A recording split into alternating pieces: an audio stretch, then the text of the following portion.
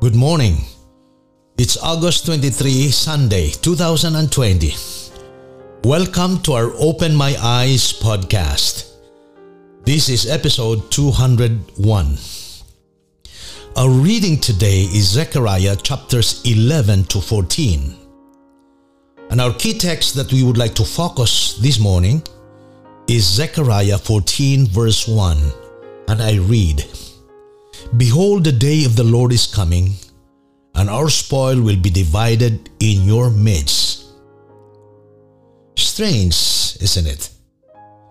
This section of the book is highly figurative and symbolic, and the prophet has offered little explanation that it is impossible to be dogmatic as to its teachings.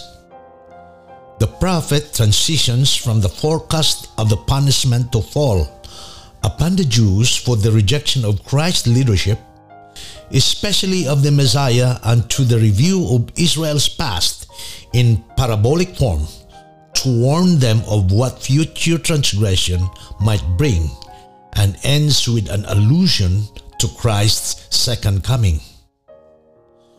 A careful reading, however, does not clearly prove that it is the second coming indeed that the prophet has alluded to. Extra care must then be exercised when applying the prophecies of this section of Zechariah to our day.